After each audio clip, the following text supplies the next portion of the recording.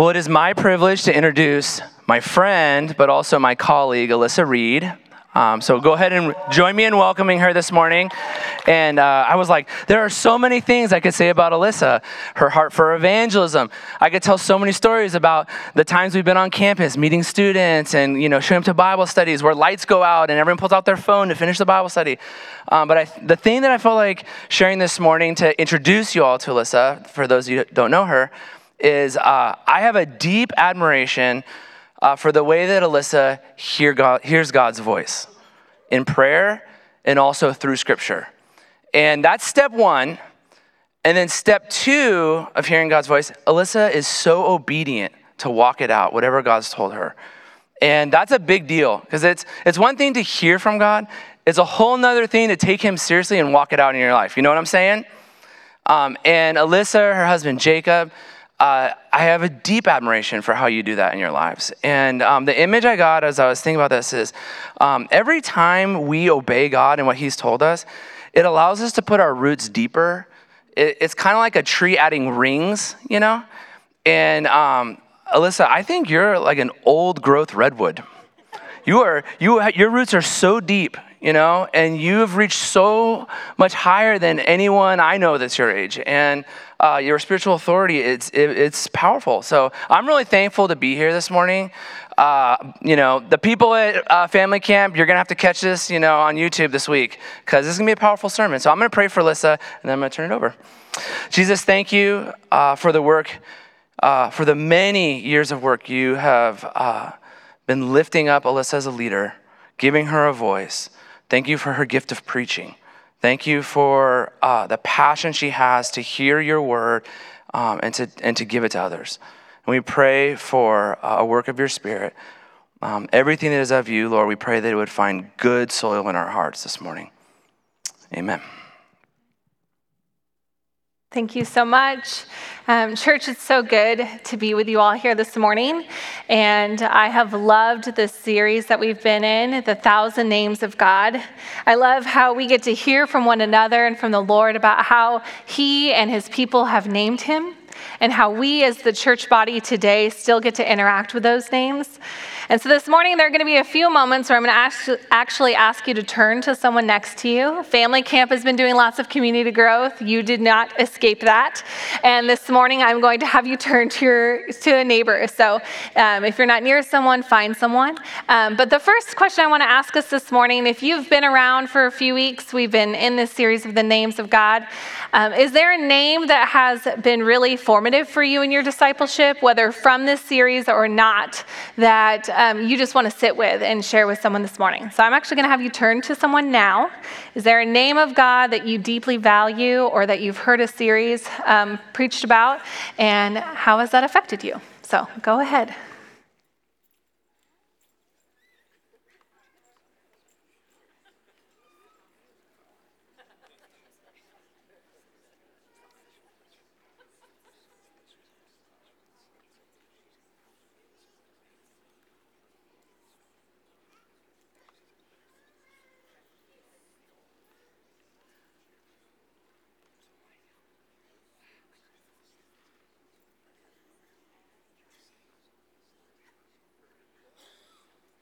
There's a lot of whispering in the house. So if you're online, go ahead and add it in the chat. We'd love to hear from you as well. Hopefully there's someone sitting next to you at home that you can chat with about. If not, put it in the chat.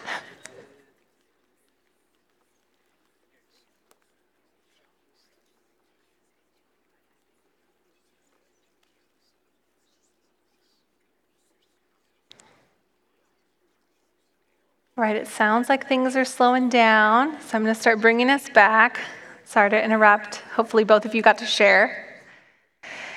What I love about this series is that by knowing who our God is, it helps us know who we are called to be, right? Without an accurate view of who God is, we cannot expect ourselves to know how we are set apart and why. So I'm going to start with a question. Raise your hand if you love limits. Limitations on your life, limitations on what you can eat, limitations on where you can go or within your own body, etc. I guarantee that for the majority of us, we do not like being a limited being. And it's one of the frustrations of being human. In fact, when I encounter a limit, I most often want to go to this pivotal line from the 2004 ridiculous movie Mean Girls and say, the limit does not exist. And so, unfortunately and fortunately for us, limits do exist. And this morning, I want us to sit with the idea of God as a good shepherd who draws boundary lines for us, and that being a good thing. He is the one that is limitless, and he shows us where our limits are on earth. Now, there are over 40 places in Scripture that describe God as our shepherd, and even more times that describe the shepherds as being some of the metaphorical leaders of the time. And so this morning we're going to be looking at a few of those passages, Psalms 23 namely being one of them, which I know many of us have probably heard, and is such a good passage to keep coming back to. As I've been learning about how we bring our cultural and individualistic perspectives to Scripture, I've been blown away by all that I miss by not being a near Middle East, collectivist culture Jewish person. And I love that about Scripture. I love that we can lean in with our perspectives, with the places that we're coming from, with our giftings, with our experiences and culture, and gain a rich understanding of Scripture. But that additionally, when I study the Scriptures with people who don't look, think, or live like me, Scripture becomes even more deep. There are more gifts that arise out of Scripture. And so this morning I want to share some of those things that I've been learning as I have been reading and studying and thinking about this passage. So this is Psalms 23. The Lord is my shepherd. I lack nothing. He makes me lie down in green pastures. He leads me beside quiet waters. He refreshes my soul. He guides me along the right paths for his name's sake. Even though I walk through the darkest valley, I will fear no evil, for you are with me. Your rod and your staff, they comfort me. You prepare a table before me in the presence of my enemies. You anoint my head with oil. My cup overflows. Surely your goodness and love will follow me all the days of my life, and I will dwell in the house of the Lord forever. Now, if you've been around, you may have heard many, many great sermons about Psalms 23. I'm not here to compete with them.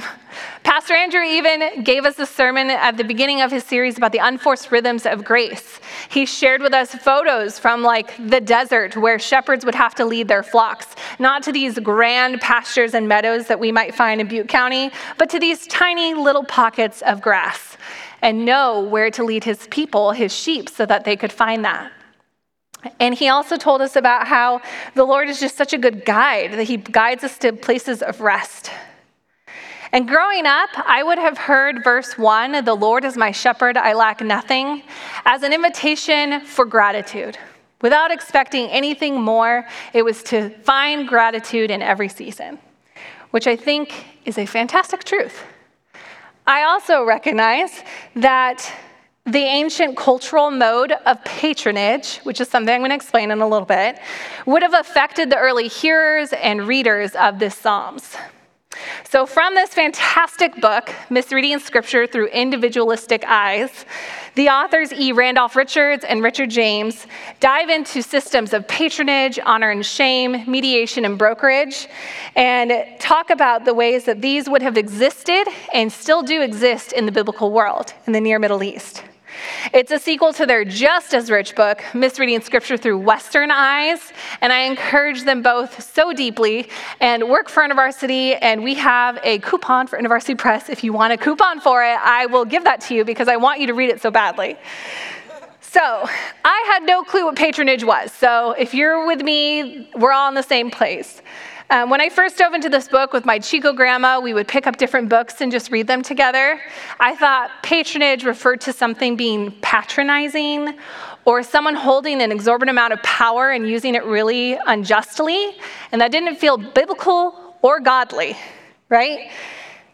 But as we dove into the book, we discovered just how defining this system is for the biblical world and how much more depth it gave to the Lord being the good shepherd. So I'm going to define patronage for us now, and it's going to feel a little academic, but I promise we'll dive into it, we'll walk it through it, and we'll see how it affects the ways that we see Psalms 23. So this is an image of what a relationship between a patron and a client is. It describes an asymmetrical or imbalanced reciprocal relationship where one party, the patron, who has wealth and access to resources, gives gifts to clients who are in need but have nothing to offer in return but gratitude and loyalty. And it's all based on personal relationship. So it's founded in a collectivist culture that believes in the phrase, we give to we. In our individualistic culture, we might say, I give to you, you give to me, this helps us all, but it's still very disjointed. Whereas the collectivist culture person would say, we give to us, and this helps us succeed. So I'm going to give you an example of a patronage system in a real-life ancient society. You can picture a wealthy citizen that would be the patron of the town. Before Amazon, Postmates, Uber Eats, or even easily accessed banking. You are a baker, and you make bread for your family, and this is your way of life. And your bakery burns down. You do not have access to resources to rebuild your bakery, but you know someone who does. And every morning, people line up with their needs in front of the patron's house, and they would go and plead their case to him. And the patron would give you money to rebuild your bakery. Now, in the collectivist culture, gifts comes with strings attached, and for them, that is a really good thing. It requires interdependency on one another, it requires reciprocity, it requires long-standing relationship. And so for this patron, he might say, okay, I will help you rebuild your bakery if you supply bread for my family until I don't need bread anymore. And if you take on this list of clients that I'm going to offer you, who are all paying clients, but you'll just need to figure out how to work them into your system. So because he knows that this client, you as the baker, cannot repay him for your loan, you barely make enough money to supply your family with their needs, what does he require in return? Your gratitude and loyalty. Now, in ancient cultures, and even still now in the Middle East, gratitude and loyalty is one of the most central tenets of the culture. And ingratitude would have been one of the most egregious sins of their culture. And loyalty would have extended not only to them, but to their other friends. This loyalty also extended to the idea that once you have identified your patron, you look to no other patrons, either in your town or in neighboring towns, to supply your needs. Your patron becomes your patron for all of your needs. You see how this is starting to fit together? We're going to keep walking it through. Now, this system feels like a strange idea for us, right? We live in a world and in a culture where we get to choose whatever company we want to, changing our mind at will, deciding what works best for us. But in a collectivist society where everyone is dependent on each other and you don't go outside your community to look for help, this is a huge piece of their culture. In fact, it was so normal and custom that if you tried to ask an Arabic-speaking person how to name this system, they would understand what you're talking about, but they wouldn't have a word for it. You know, like when there's something so ingrained in your culture, you're like, oh yeah, we do that. I don't know why, and I don't know what it's called. That's what this is like for the Middle East. And so some people call it crocodile tears because they're like, people come and plead these great cases to me. And other people would call it something else as they try and name what it is that the system does in their culture. So we're going to go back to the passage of Psalms 23. And while I read it again, I'm going to change a few words to help us understand the patronage system in this passage. But as I read it, we're going to do something called a Visio Divina, because we have some time this morning, and I'm very excited about that. So this is a piece of art called The Good Shepherd. It is made by a fantastic Korean artist named Shin Mang, and I just want you to sit with it, so hopefully you can see a majority of it. I'll also move if that feels helpful.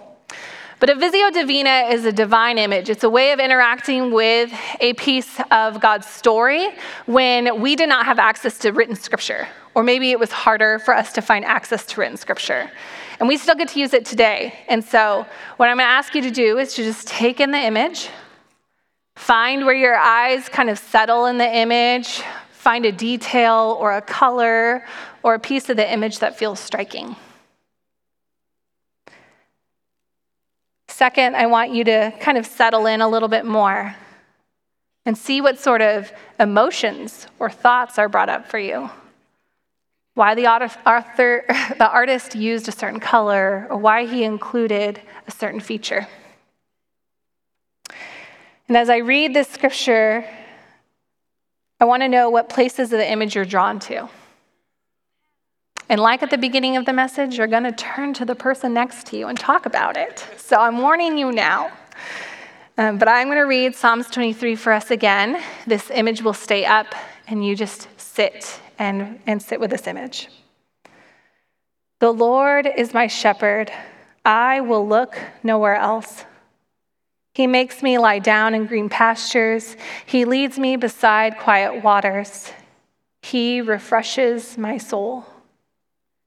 He guides me along the right paths for his name's sake. Even though I walk through the darkest valley, I will fear no evil, for you are with me. Your rod and your staff, they comfort me. You prepare a table before me in the presence of my enemies. You anoint my head with oil. My cup overflows. Surely your goodness and love will follow me all the days of my life, and I will dwell in the house of the Lord forever. Just keep sitting with the image.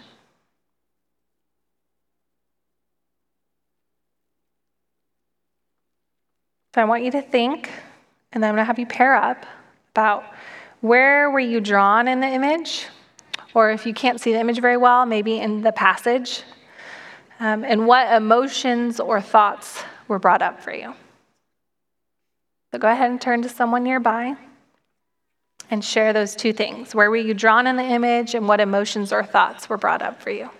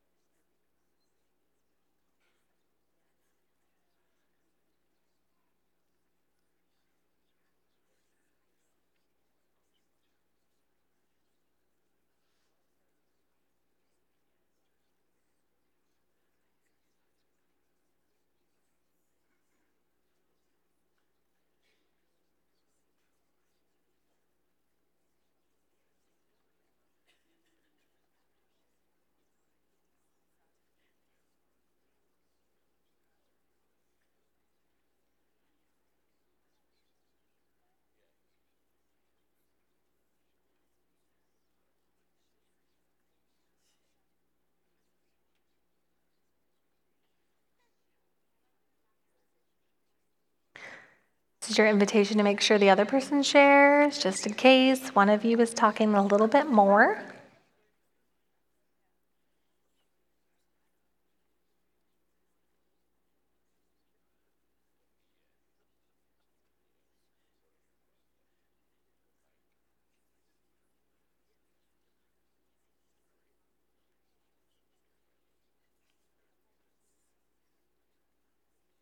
All right, in the house, if you give me a thumbs up if you close to done or done. Great. Okay. This image is very detailed, and I'm sorry that this is what you have right now, but you can look up Xin Ming, and this piece of art is available for purchase. But I love it. There's details about the table being placed before me on the left. There's you're anointing my head with oil on the right. There's just tinier pieces of the image that are harder to see from probably where you're at. But I hope that was a good experience of interacting with a divine image. It's something that we use sometimes with our college students. It's a helpful way of kind of mixing up how we learn and hear from God. But I'm sure you noticed that it was a subtle change in verse 1 from the Lord is my shepherd, I lack nothing, to the Lord is my shepherd, I will look nowhere else. But it blew open for me the depth to which I trust the Lord as my shepherd and supplier of all of my needs. We truly do lack nothing if the Lord is our patron, and we choose to look nowhere else but to him. He has the resources, the connections, the peace, the fulfillment of our deepest hopes and dreams, our purpose, and I will look nowhere else but to him. In the book, he writes about how the Lord uses the shepherd language. So I'm going to read that for us really fast. He says, when God describes himself as a shepherd, he isn't discussing animal husbandry. He isn't arguing that raising sheep is the most divine of all professions. We know that, but what may have gone without being said is that shepherding was actually a very common metaphor that ancients used to speak about patronage. The patron is the shepherd. He or she uses their power to lead and care for their flock. The flock are the clients. Shepherds protect the flock from harm. They provide the flock with food and ensure their material needs are guaranteed. A flock knows who their shepherd or their patron is. They are expected to listen to their patron's voice. They are to loyally follow him. A flock with a good shepherd is a well-fed, well-protected, and well-led group of people. Ensuring this is the shepherd's job. And isn't this what the Lord has been inviting us into since the beginning of time? Didn't he tell Adam and Eve, do not look to that tree to supply you with the answers about the knowledge of good and evil when I hold those answers? Didn't he say it to the Israelites every single time they entered into a new land with other gods and other cultures? And he said, do not worship their gods made of wood and stone, but look to me and me alone. Doesn't he say it to us now? Doesn't he plead with us not to look outside of himself when we have needs? Whether needs of peace, financial security, purpose, safety, energy, health, and healing. Will we look to him first? He may completely answer our requests with external things like counseling, intervention, medical help. I'm not saying those things are bad. But what I am saying is, will our first choice be to seek him first? When Jacob and I were waiting on the Lord for Elena, it was unreal how many times people's advice was a temptation away from that truth. I know that it's not the case for everyone, including people in our own church, but for us, we felt a very clear call from the Lord not to pursue medical treatment and for us to wait on the Lord in his timing. And it was our invitation. And when we told people we weren't getting pregnant, people offered medical advice, adoption advice, very intimate and personal and strange advice about how we could get pregnant.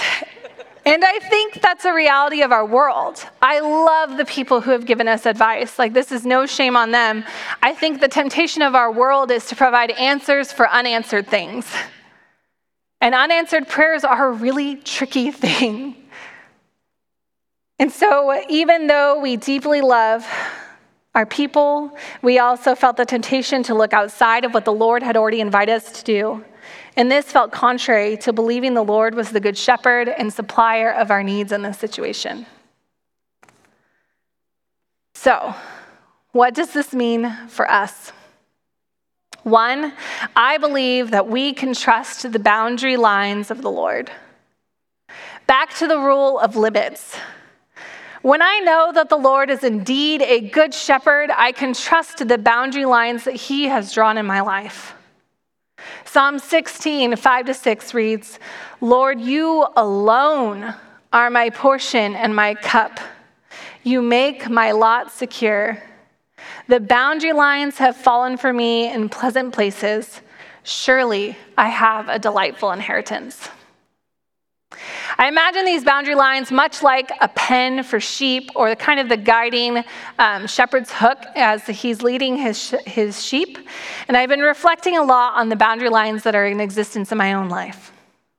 Boundary lines made up of the work and family balance, hours in a day, health and wellness, and so many more.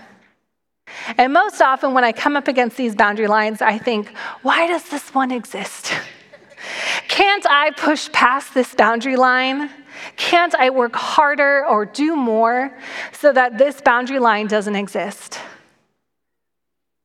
And all of these questions are rooted in the fact that I hate limits and feeling like I can't meet all of the expectations. But when I say expectations, I mean the expectations of the world, not of Jesus. Jesus doesn't guilt me when I come up against the very real societal pressures to be a full-time mom and a full-time minister, to work 40 plus hours a week and still have time to take care of myself, work out, make organic meals from scratch 100% of the time, and have endless amounts of patience for my family. No. Jesus has placed boundary lines in my life. He's telling me to pull back from work a little bit or to say no to some of the things in my life right now so that I have energy, so that I have patience, so that I can cook at least 1 or 2 good meals a week and ask my husband for help the other days. I can trust the boundary lines that Jesus has placed in my life. And it's because I know that he is the limitless one and I am not. We have limits, people. And I am a limited being, and because he is my patron, I am loyal to him above all else. And I can trust that the boundary lines have fallen where they have fallen, and I can call them pleasant. These boundary lines are good news to us, friends. And I'm so grateful that Jesus is the one that defines them. What feels important to note is that there are always going to be different characters in our life that try and draw these boundary lines for us. Amen? We personally can define them. The world could try and define them. Our friends, our family could try to define it. Our bosses could try and define it. Natural order and physics could try and define it. Or we can let God define them. In our own story of fertility, it could have been easy and even tempting to decide our own path at our own pace, or to allow the world or the natural to dictate our decisions about medicine. And the only way we knew was through discernment about where the Lord was drawing boundary lines.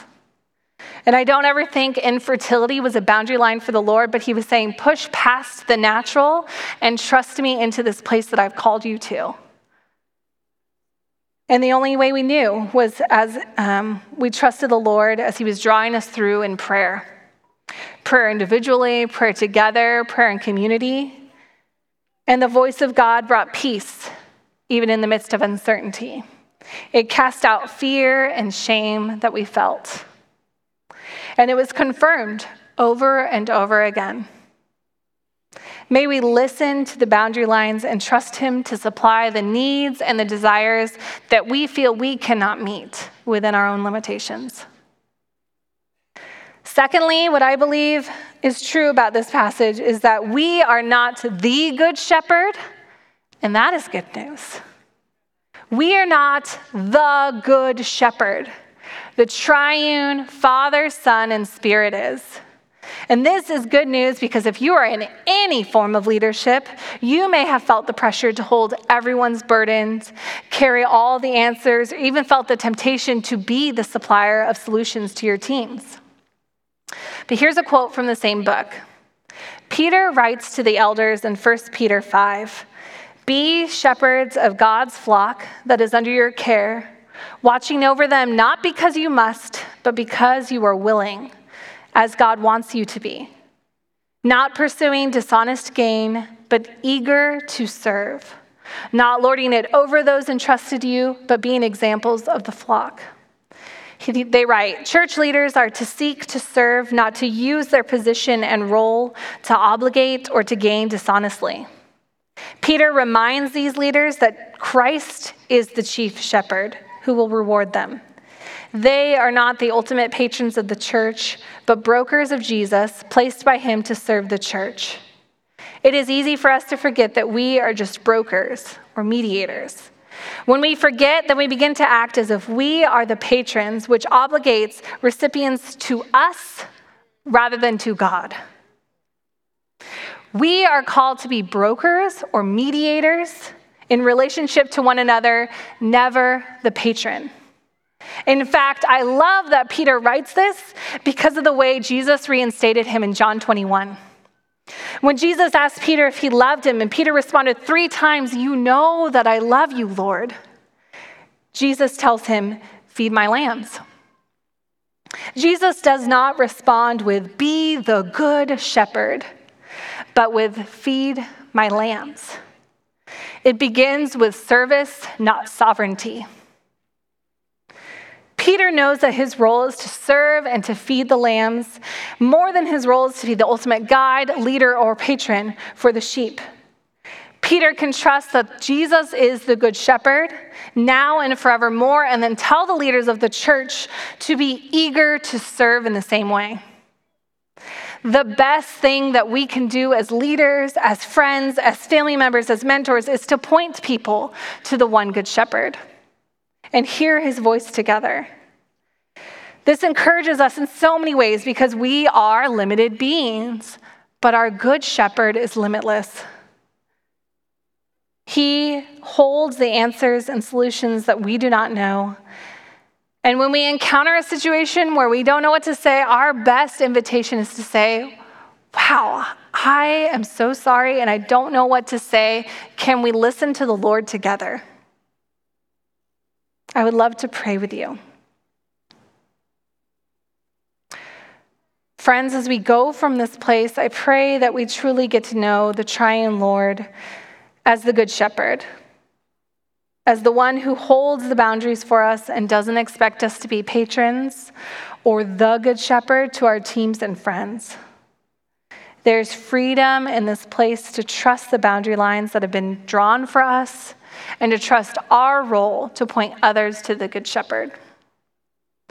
And I feel like this morning as I was praying, I feel like as a pastoral note, as a campus ministry leader, as someone who holds a sense of shepherding and leadership in a community, if a shepherd has held unhealthy power over you, or if you've looked to them for answers that they couldn't give or shouldn't have given, I want to lament and apologize on behalf of leaders because there are some really shady shepherds in the world.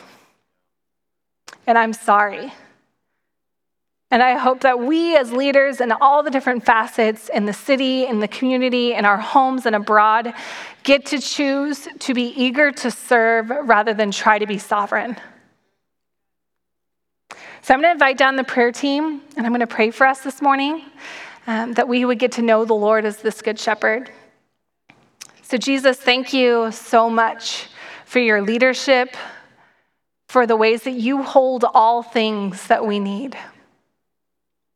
And may our lips and our hearts always worship you and say, we will look nowhere else but to you.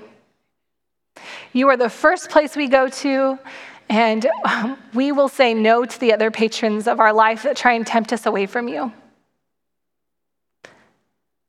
Father, Son, and Spirit, you are a good shepherd, and you have drawn boundary lines for us in pleasant places, and I pray that our hearts would call them pleasant. Would we trust you as you draw them? Would we trust you as you redraw them? Would we trust you in the seasons that we're at and the limitations we feel?